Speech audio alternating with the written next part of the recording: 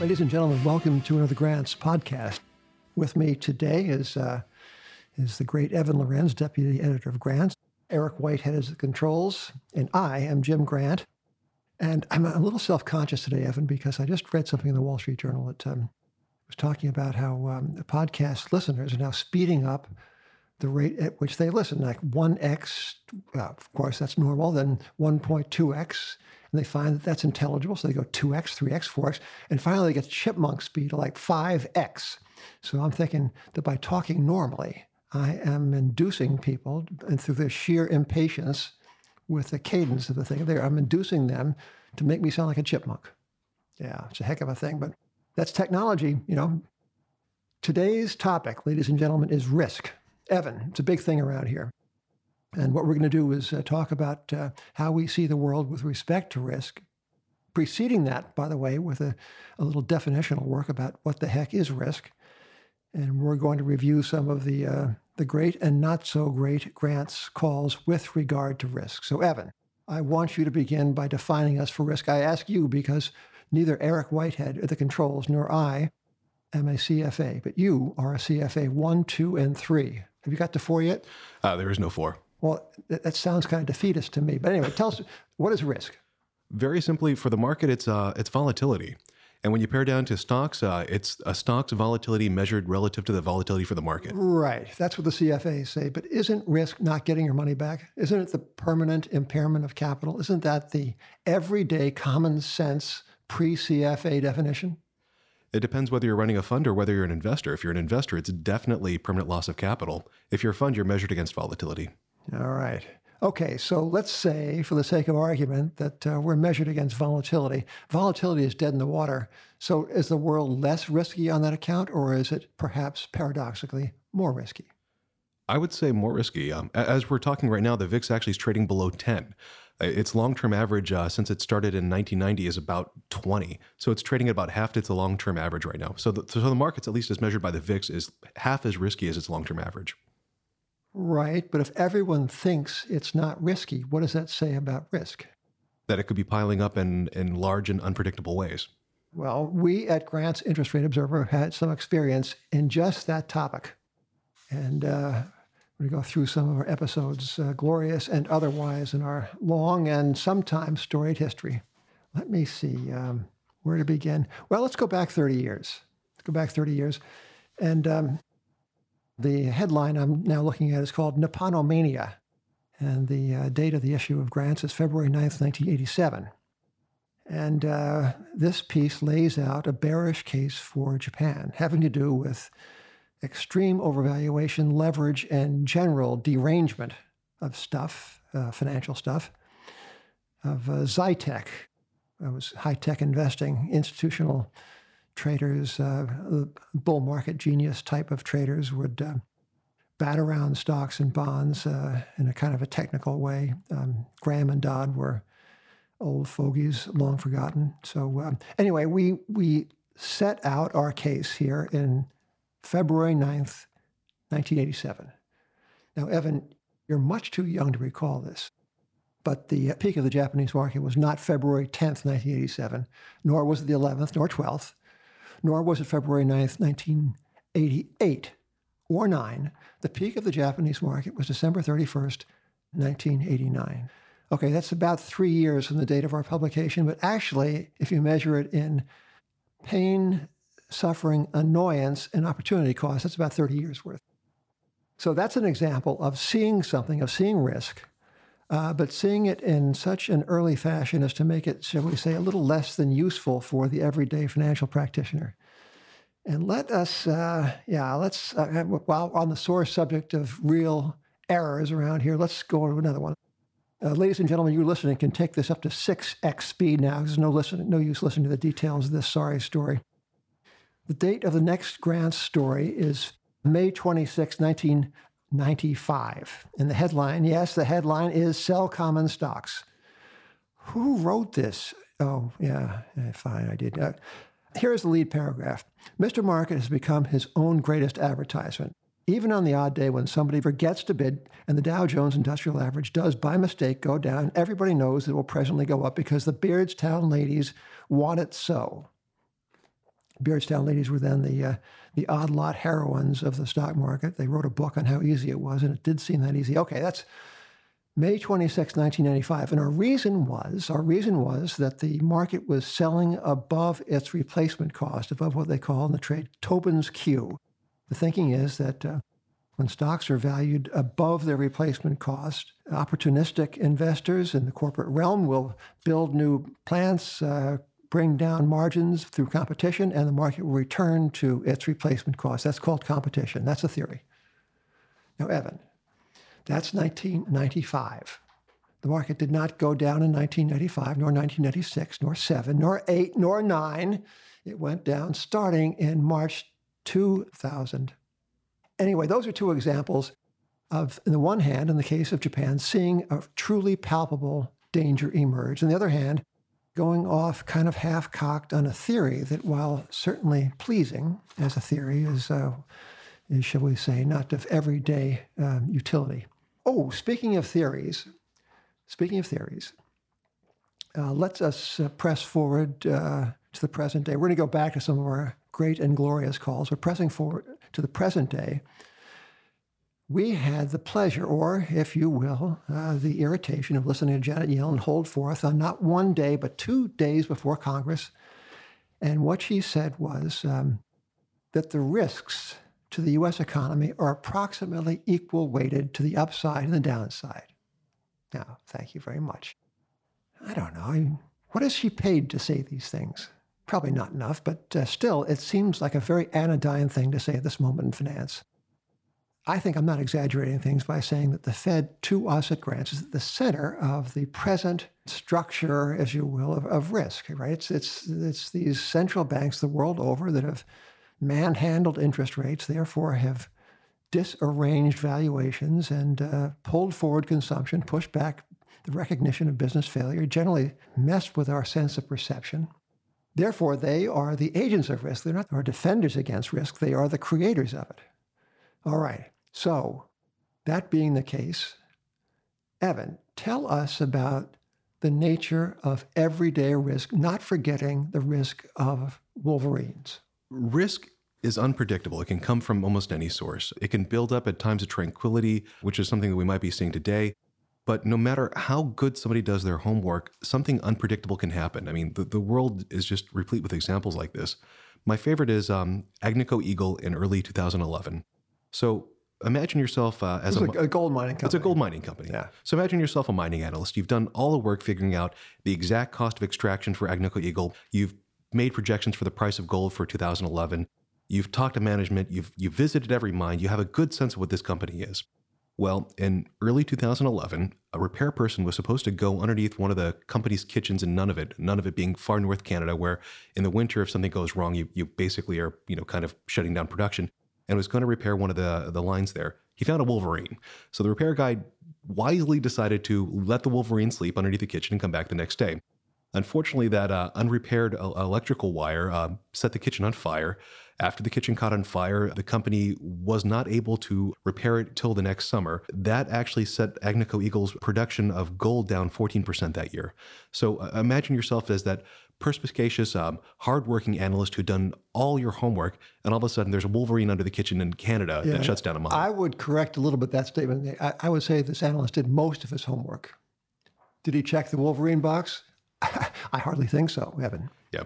Well, everybody talks about black swans. I mean, there's usually a black swan box, but there's usually not a wolverine box. Well, you got to expect that, though, in the case of Agnico Eagle in 2011. This episode of Grant's podcast is brought to you by the Pitney Bowes SendPro.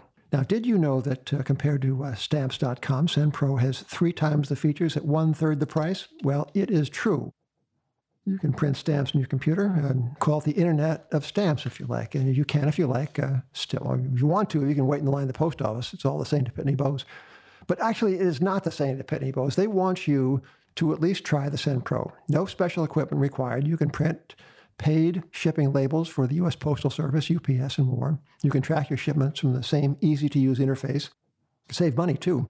Now, Pitney Bowes has negotiated special rates for SendPro use with savings starting at 3 cents a stamp. Want to learn more? Well, yeah. Yeah. So visit pb.com/grantspod. That is pd.com/grantspod to find out about an introductory offer that features 90 free days of SendPro, along with what the Pitney Bowes people insist on describing as a free 10-pound scale. Now, this is kind of a sore point around here. We've mentioned this before. I never thought it was like 10 pounds of a scale. That would be absurd. You have to ship it. It would be impossible. So we sent away for the SendPro because, we want to get the facts around here. And we weighed the SendPro scale. And I'm telling you, it's not 10 pounds. It's not 9 pounds. It is 1 pound, 8 ounces. Is that close to 10 pounds? No. Not even close. I don't think it's close to 10. But anyway, it's one heck of a scale. It looks good, doesn't it? It does. Yeah. It does. Yeah. So free scale registers weights of up to 10 pounds. And, let us know here at Grants when you get your scale and when you go on to SendPro. We think that you're going to find it most satisfactory. So thank you, Pitney Bowes. So where were we? Oh, yeah. So risk. So the Wolverine risk would fall under the more generic category of stuff happens in life, right? Yeah. Now, is that in the Fed's model? No. The Fed has these gigantic, dynamic, stochastic, general equilibrium models that until recently didn't even really have a financial system in there. I don't think they have Wolverines or swans or other items like that. Well, the Fed is all about kind of left-brained modeling of quantitative and quantifiable things, no? And sometimes that works, sometimes it doesn't. It did not work in the case, for example, of a very elegant Tobin's Q model with respect to the stock market in 1995. I am here to testify to that. And the dynamic stochastic equilibrium, general equilibrium model, algebraic, calculaic, did not work in 2004, 5, 6, 7, 8, 9. So one must be humble in front of the future. Still, one must take a shot. One must look for risk, knowing that it's likely to be in a place you are not looking. So we have at Grants some experience in perceiving risk and in perceiving it in an early and not too early time frame. And I want to go through some of these things. Evan, you were around for some of these, but not all of them. I'm proud of some of these, I must say. I'm going to put some of these up on the website for the inspection of those few thousand people in finance who still have not subscribed to Grants Interest Rate Observer. But we're going to put these on. We're going to put 3 of them on the website for your inspection next week or so. Next couple of days, actually. Right, Eric? Yeah. Eric's nodding. So one of them has to do with Greece, and the year is now 2005. And the headline is, Now Comes Deconvergence. Now comes deconvergence. And here's the first paragraph. On March 2nd, Greece sold 30-year bonds, the longest since Odysseus. Just as remarkably, it sold them at a price to yield 4.45, 26 basis points more only than the yield on 30-year German government debt. Now, Germany is a AAA credit, and that's 2 full ratings notches better than the sponsor of the 2004 Summer Olympics. Can you believe, parenthetically, that Greece was what? What makes it a single A rating? Yeah, single A credit. And we quoted somebody from Reuters saying that, quote, it should attract demand from real money investors who are looking for yield, close quote. Reuters quoted a European bond investor, and sure enough, it did. So we proposed the 26 basis points premium for Greece over Germany was very thin gruel, and that spread would widen because of the glaringly obvious credit disparities between, on the one hand, Germany, on the other hand, Greece. So it seems in retrospect it seems kind of a simple thing to say, doesn't it? I can assure you at the time that it was kind of audacious. It did. And the most amazing thing in reviewing this article is the way you recommended playing it was Greek CDS. At the time, you quoted 10-year Greek CDS at 14 basis points, just 14 basis points. Yeah, well, it seemed easy. Okay, so that was 2005. Here comes one. This was, I must say, this is a sweet one, and this is I'm going to credit 2 of our fast friends of this institution here. One is Alan Fournier, who was I think he's still the managing member of Pennant Capital, a very, very successful and altogether classy operation, buys low and sells high. And Alan called to our attention something called the ACE Securities HEL Trust Series 2005-HE5.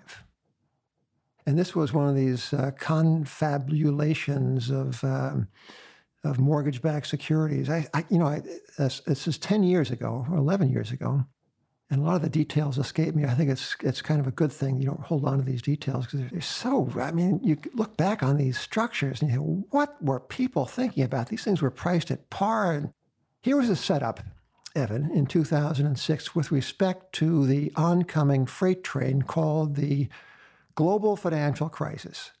It's all about housing. Now, in 2006, in the fall of 2006, the following stocks had rolled over because it was becoming obvious that the housing bubble was a bubble and that it was bursting. Toll Brothers, Countrywide Financial, New Century Financial Corp, all these stocks had rolled over.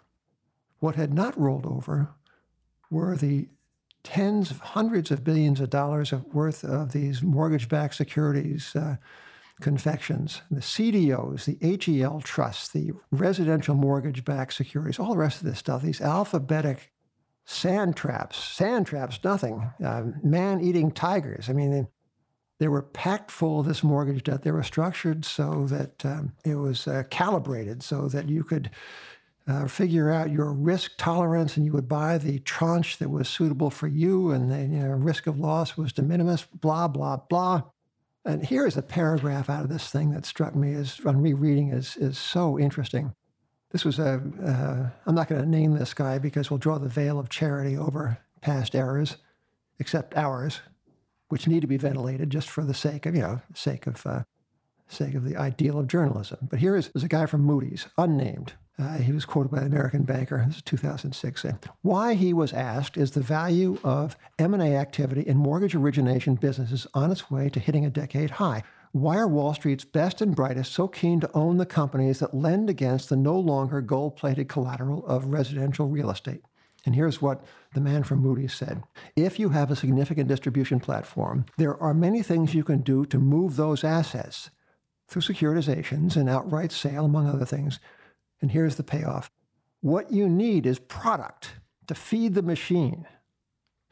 Close quote. This machine, says Grants, is one of Wall Street's most treasured. It processes mortgages into asset-backed securities and ABS tranches into collateralized debt obligations and CDO tranches into CDOs squared. A CDO squared being, of course, a CDO of CDOs. Is a wondrous kind of machine that spits out fees for its owners at every step of the manufacturing process. God, this was 2006, and these things were selling at 100 cents on the dollar. John Paulson got it. Many others, in fact, got it. John Paulson being the most luminous case of getting it. But here was risk front and center in boldface type. And are markets efficient, parenthetically? Or? Longer term, yeah. In the short term, what are they? They're voting machines, and long term, they're weighing machines. Well, I'd say it differently. I'd say the markets are just as efficient as the people who operate in them. Anyway, so that was 2006. All right. So everyone had to have this CRAPQUE. This is a family station. Everyone had to have it. And then came the global financial crisis, and everyone had to not have it, right? This stuff was tossed overboard, was chucked into raging bonfires. It went down in price. It did. So December 2008. Now, this is not, I must say, this is also a kind of a nice thing that Grants did. We had a headline splashed across 3 columns was introducing the Grants supermodel credit portfolio. Supermodel, because mere model was not good enough. Supermodel. And here is what we said. The investments that stock the supermodel portfolio have had their comeuppance already. They deserved it. Credit had a heart attack last year on account of its scandalously loose living during the bubble years. Still remorseful and weak as a kitten, the institution of lending and borrowing is gathering strength and for the next cycle. A not bad time to invest, we think. All right. So that was credit then. Evan, tell us about credit now. I want a quick CFA quality overview of the pricing of credit, the structure of credit, and the attitude towards credit on the part of professional investors today. It's a great time to be an issuer. Moody's came out the other day and said that they rate covenant quality of high yield bonds, and they've started doing this in 2011. They said that last month, June, was the worst since they've been keeping records. Worst for whom? Worst for people buying the credit. It's great for people issuing. Okay. So again, great for issuers. Yep. Is it Department of Justice or SEC is doing an investigation for online securitizers of consumer loans. It seems like liar's loans are back in kind of vogue now. At the same time, BlackRock is going around knocking at every door because they want to raise a large new ETF of asset-backed securities, and they're worried there's not going to be enough issuance to actually, fill the ETF. Evan, I'm so glad you brought that up. I want to recall to our listeners something I read to you a few minutes ago, excerpt from the 2006 expose of one of these newfangled securities machines. And this, again, is the fellow from Moody's explaining why the street was doing so much of this M&A and doing so much of this issuance. Quote, what you need is product to feed the machine, right? So what does BlackRock need? Needs more product. To feed the machine. The machine, right. All right. So remember on this very, very same channel, actually, a couple of weeks ago, we quoted the president of Deutsche Bank saying what? Saying with respect to credit. I remember what he said was that no thanks to the ECB. In fact, thanks to the ECB and its massive, indiscriminate buying of fixed income securities, the distinctions between and among ratings categories and issuers was being obscured to the point of vanishing. And if you can't price credit intelligently, where are you, he asked rhetorically. Well, we know where we are. We're kind of in the soup, right? So this gets back, this somewhat wide-ranging discussion of credit and risk over the course of 30 years, it comes back, at least it comes back to me, to the central banks at the present moment. I say this, that they are the bubble. Yeah, and it's cyclical. I mean, July actually is the 10-year anniversary of Chuck Prince, the former CEO of Citigroup, who came out and said, when the music stops in terms of liquidity, things will be complicated. But as long as the music is playing, you've got to get up and dance. We're still dancing. Yeah. Well, Evan, we can't do any better than that quotation in which to end this tutorial on risk and a review of what we have done right and wrong over the course of, I guess we call it a long time. Ladies and gentlemen, thank you for listening at whatever speed you have chosen to listen. Until next time, this is Grant's Interest Rate Observer.